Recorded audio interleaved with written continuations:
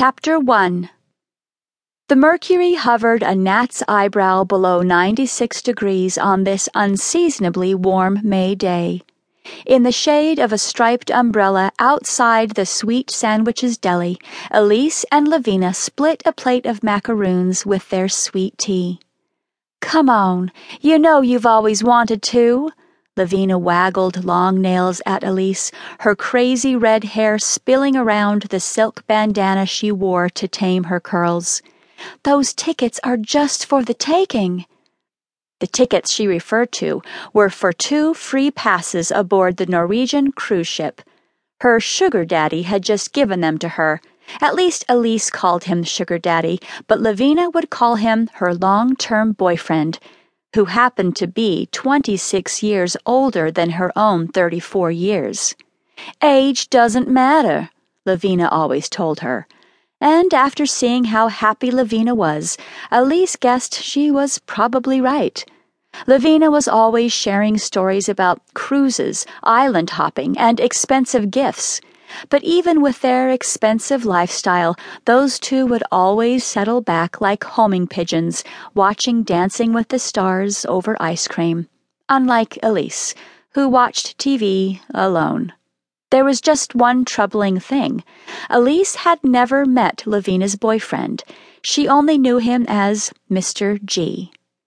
Today, Elise had barged into Sweet Sandwiches to search out her best friend.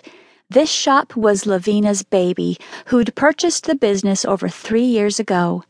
In a twisted irony, the high-maintenance socialite liked deli meat and was happy to don the rubber gloves and cut roast beef sandwich thin whenever the customer ordered it.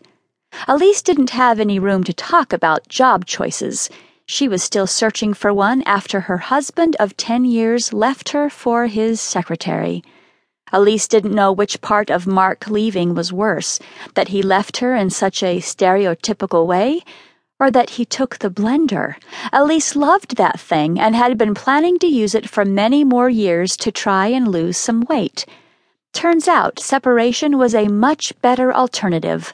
Over 195 pounds, and 15 of that dropped off from her own body. Still, after hearing how happy Lavina was with Mr. G on their last trip, Elise wouldn't mind seeing some of the weight return in the form of another man.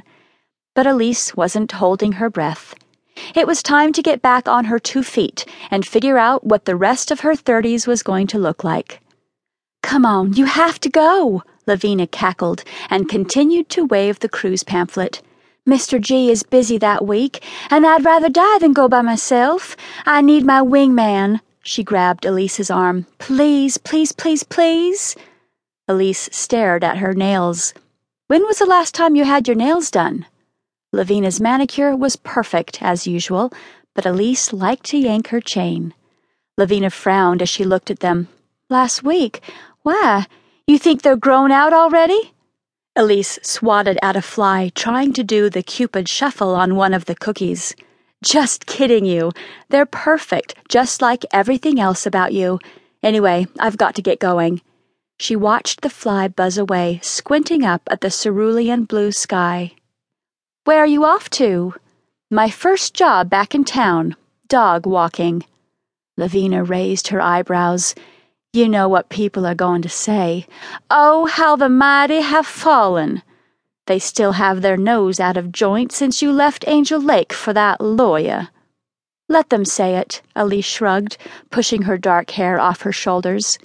She had left Tennessee all starry-eyed after falling for a big city lawyer who just happened to be eating in the restaurant she worked at. She'd let Mark sweep her off her feet and into New Hampshire for the last 10 years. People had called her a trophy wife since he was 8 years her senior, and it turned out to be too true. Brought out on special occasions, but otherwise she had been left alone in their 4-story Victorian-built house. She remembered clearly the day she'd read the text message.